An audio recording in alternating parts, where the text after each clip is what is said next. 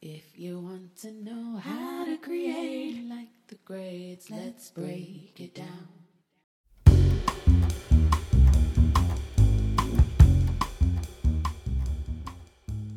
Ciao, I'm Ross Simmons, host of Create Like the Greats and the CEO of Foundation, one of the top content marketing firms in the world with some of the biggest names in software as our clients.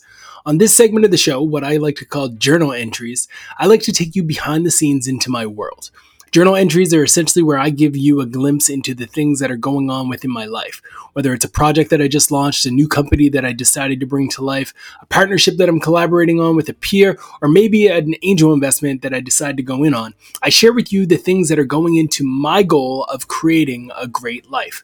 I recently was able to check something off my bucket list that I've wanted to do for a long time, which is essentially live for a short period of time in a different country. That country happened to be Italy. That's why I said ciao at the beginning of this episode.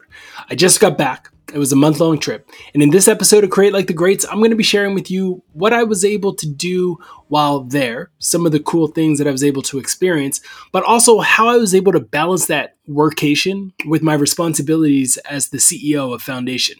I'll talk to you a bit about how I manage my workload, how I set the team up for success, how I was able to make some time for some well-deserved R&R, and I'm going to share with you how this trip ultimately impacted my perspective going into the rest of the year and how I'm going to channel that inspiration into creating something great. But before I get into that, I want to share with you one of the biggest hacks, one of the biggest tips and insights that I got from this trip, and that was the power of working in a different time zone. You see, Foundation has been a remote company since the beginning. We've always been remote. We've always embraced this idea of remote first culture. But I've always worked primarily on Atlantic Standard Time, Eastern Time, and sometimes when I went to the West Coast, to California and San Francisco, etc., I would work on the West Coast time zone as well. But this was the first time I went the other way. I went the other way and I worked on Italy time. Now, when I did this, I didn't know what the impact would be, but it was huge. It was huge to be able to wake up, know that the rest of my team was asleep, outside of a few Foundationites who live in Spain and Nigeria, etc. But for the most part, I was able to really just chill knowing that there would be no notifications from the time I woke up pretty much straight until shortly after lunchtime.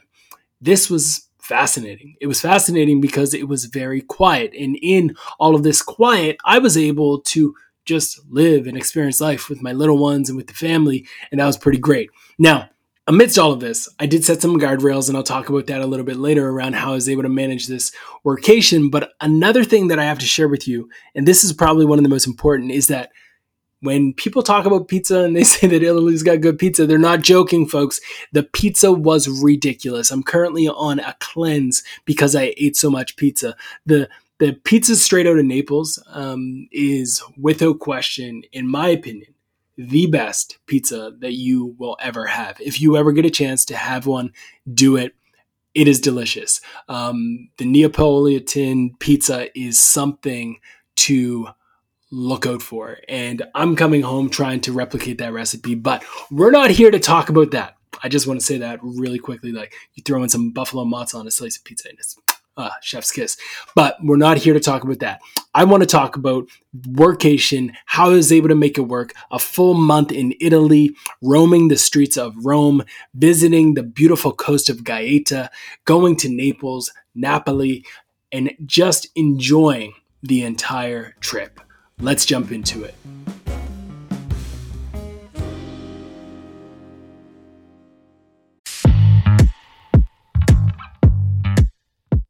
Finding a service solution that helps you better connect with your customers and keep them happy can feel impossible. It's kind of like trying to remember the name of the guy that you just met at a networking event. Was it Ron? Was it Don? Was it John or Sean? Who knows, right? It's like that kind of impossible. HubSpot's all-new Service Hub can help.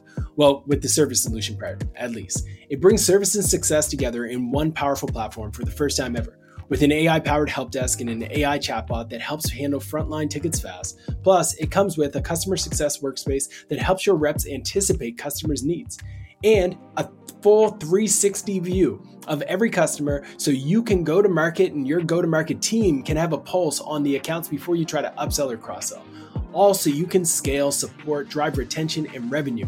And you know what that means: better service, happier customers at every single stage of the journey.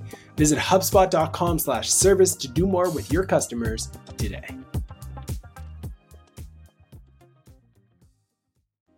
All right, so the first thing that I did when prepping for this trip is I ensured that I was documenting as much as possible. Documentation is one of the most important parts of business, ensuring that you have playbooks, ensuring that you have documentation around policies and procedures. Having all of those things written down can go a very long way. In my role as CEO, there are a handful of things that I oversee. Specifically, I oversee things like marketing and the sales function within Foundation.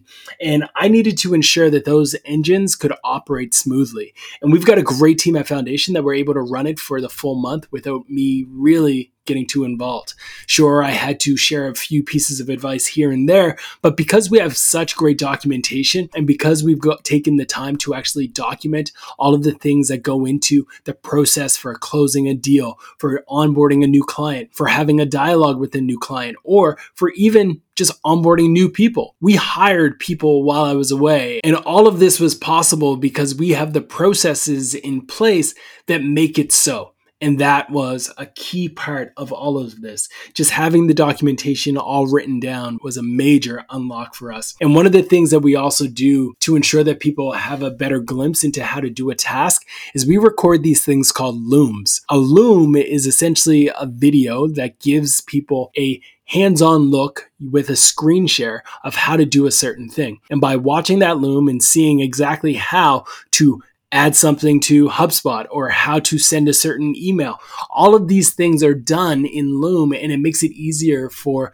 our team to keep track and stay on top of things. Now, another thing that I did that made this workation extremely successful was I invested time and energy in ensuring that I had a calendar set up that provided a bit of stability and also certainty to the team. I had a weekly call with my COO, and I had 2 to 3 calls scheduled every single week with my EA. Now, these calls had different purposes, right? The call with the COO wasn't the same as the call with the EA and vice versa. The call with the COO was primarily rooted in just talking about progress, talking about the organization's quarterly priorities, the things that we were striving for in the past quarter, talking about the client relationships that are currently thriving within Foundation and those that might need a little bit more love, talking in depth around the state of the market and the various economic challenges that are facing SaaS companies around the globe and how we can navigate that, talking more strategic and high level about the state of the business, about where we're investing, about R&D, about the processes that we're embracing, the resourcing challenges, the recruitment opportunities, all of these things we discussed in that weekly call with the COO. We talked big picture, we talked about projects, and it allowed me to really just be an ear for her to be able to bounce ideas off of and have discussions around things that she was working through and provide a glimpse into my perspective on things. But she ultimately led that call and led that agenda, and it was very effective in doing so. I believe over the course of the month, we had 3 or 4 of these. They weren't as frequent as my EA calls, which were 2 to 3 a week. And my EA calls were extremely useful for unblocking the team, because if there was anything that the team needed Ross's perspective on, or needed my ideas on, or needed my guidance on, we would use this time to unblock them. We tried and attempted prior to me leaving to ensure that everything was unblocked. And I'll be honest, when we took our first few calls, the team didn't have barely anything for me. But as time went on, there was a few things that the team wanted my perspective on, and she brought those to me, and I was able to, again, help move those projects forward. But for the most part, the team had it covered the entire time.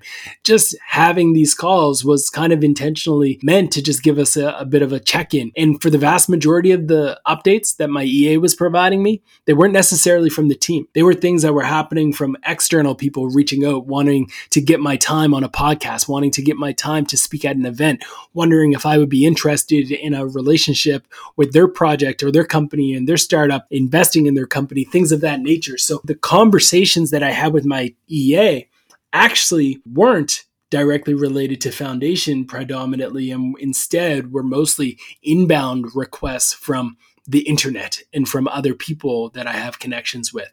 And this tells me that the team did things right, right? This tells me the team did things right because we've gotten to a point where the organization is built with policies, with procedures, with structures, with a culture where autonomy has been established and people can do things on their own and make their own right decisions. Now, it's impossible to go an entire month without something happening. So things happened within the company that required my attention. And some of them were able to just kind of be read in a quick response in an email. But some things that happened were definitely things that really needed my attention and things that deserved my attention. We made the time in my calendar probably 2 times over the course of the entire month where I stepped out and said, all right, I got to take this call. Now, here's the thing that's beautiful about time zones. The time when I took these calls was typically 9:30 or 10.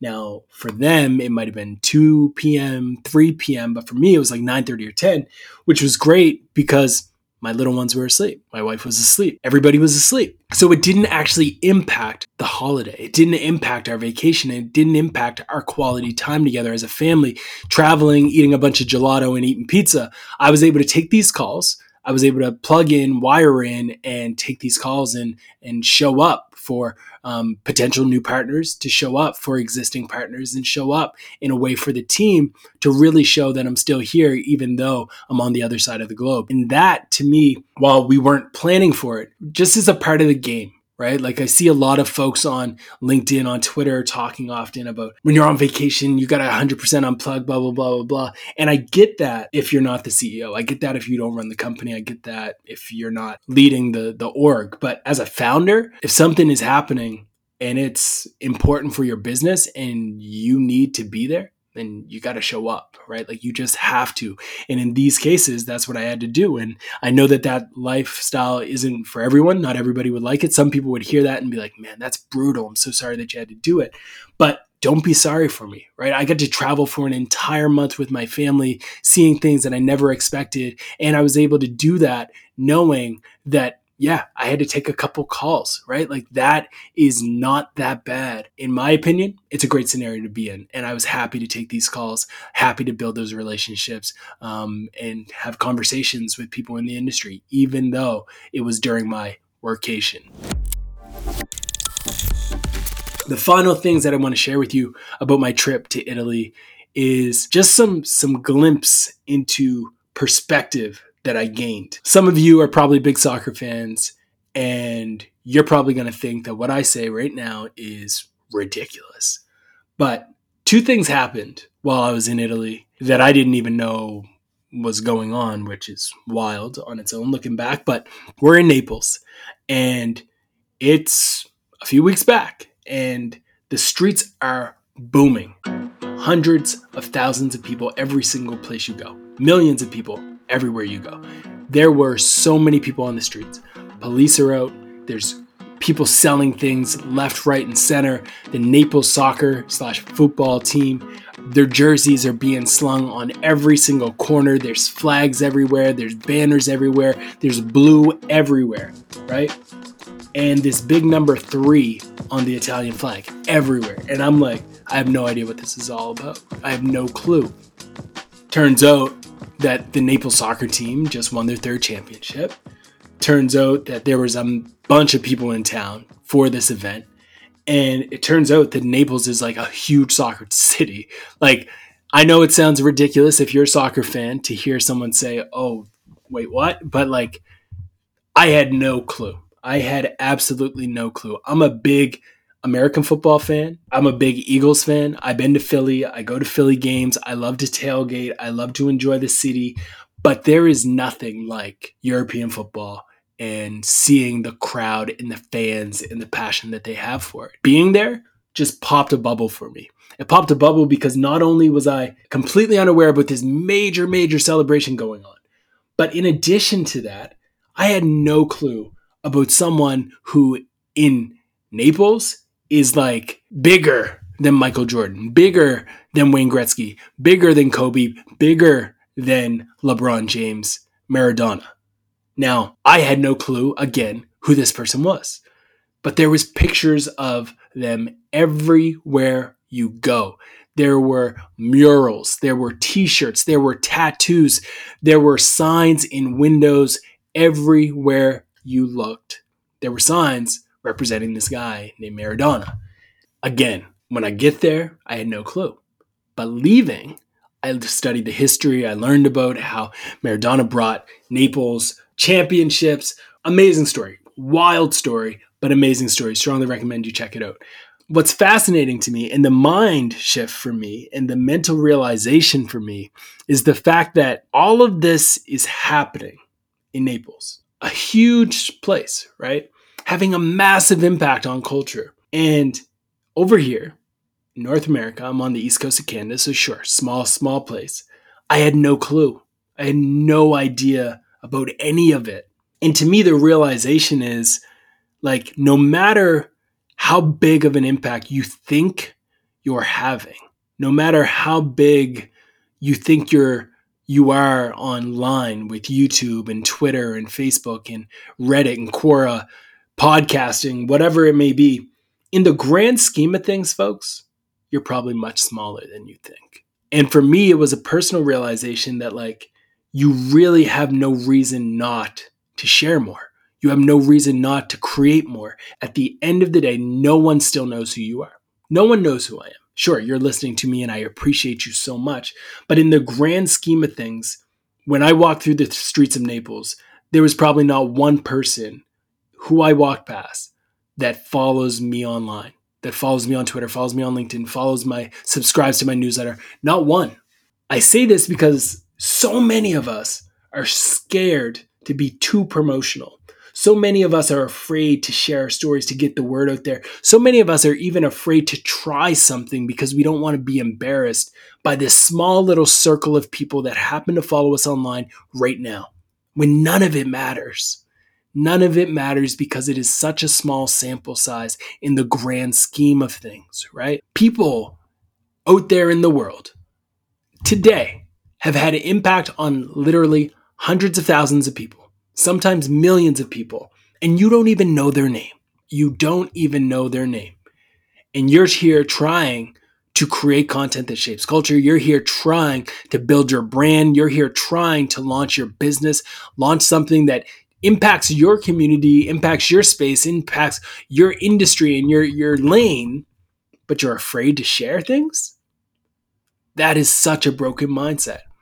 You need to be, in my opinion, just relentless. Because at the end of the day, it's very likely that you will not even get close to reaching the levels of folks like Maradona, right? Because their impact is significant, yet I still hadn't heard of them, right? And I'm sure some other listeners will say the exact same thing. I go and I'm watching the game and I'm seeing these players who people there just absolutely love that I've never heard of, right? Some kid walks up to me and is like, are you a footballer? You look like Oshiman. I'm like, I have no idea who that is. And then I get a lesson on who he is. I look nothing like him. I don't even have the gold tips like he does. But again, I'm going down a path that doesn't have anything to do with this. My point is this, folks. You have to be willing to acknowledge the fact that there is so much more. There are so many more people out there. There's so much more you can do. There's so much more reach you can have. There's so much more impact that you have. The only thing that can hold you back is whether or not you look at yourself and you say, all right, am I holding myself back because of ego? Am I holding myself back because of fear? Am I holding myself back because I want to be comfortable? And if that is the answer, that you want to be comfortable, then embrace it. I have nothing against people who are okay and happy with where they are. But those who are frustrated, those who are struggling, those who are in a position and they're hungry to get more, achieve more, build more, launch more, achieve more, and reach more, create things, build things, and recognize that at the end of the day, at the end of it all, the only thing that will matter is whether or not you can look back at that journey that you've had through life and you can say, I gave it my all. I tried, I failed, I got there, I succeeded, whatever it may be. Just be able to tell yourself that you gave it your all. And if you do that, then you'll be successful. Thank you, folks, for listening. I will see you on the internet.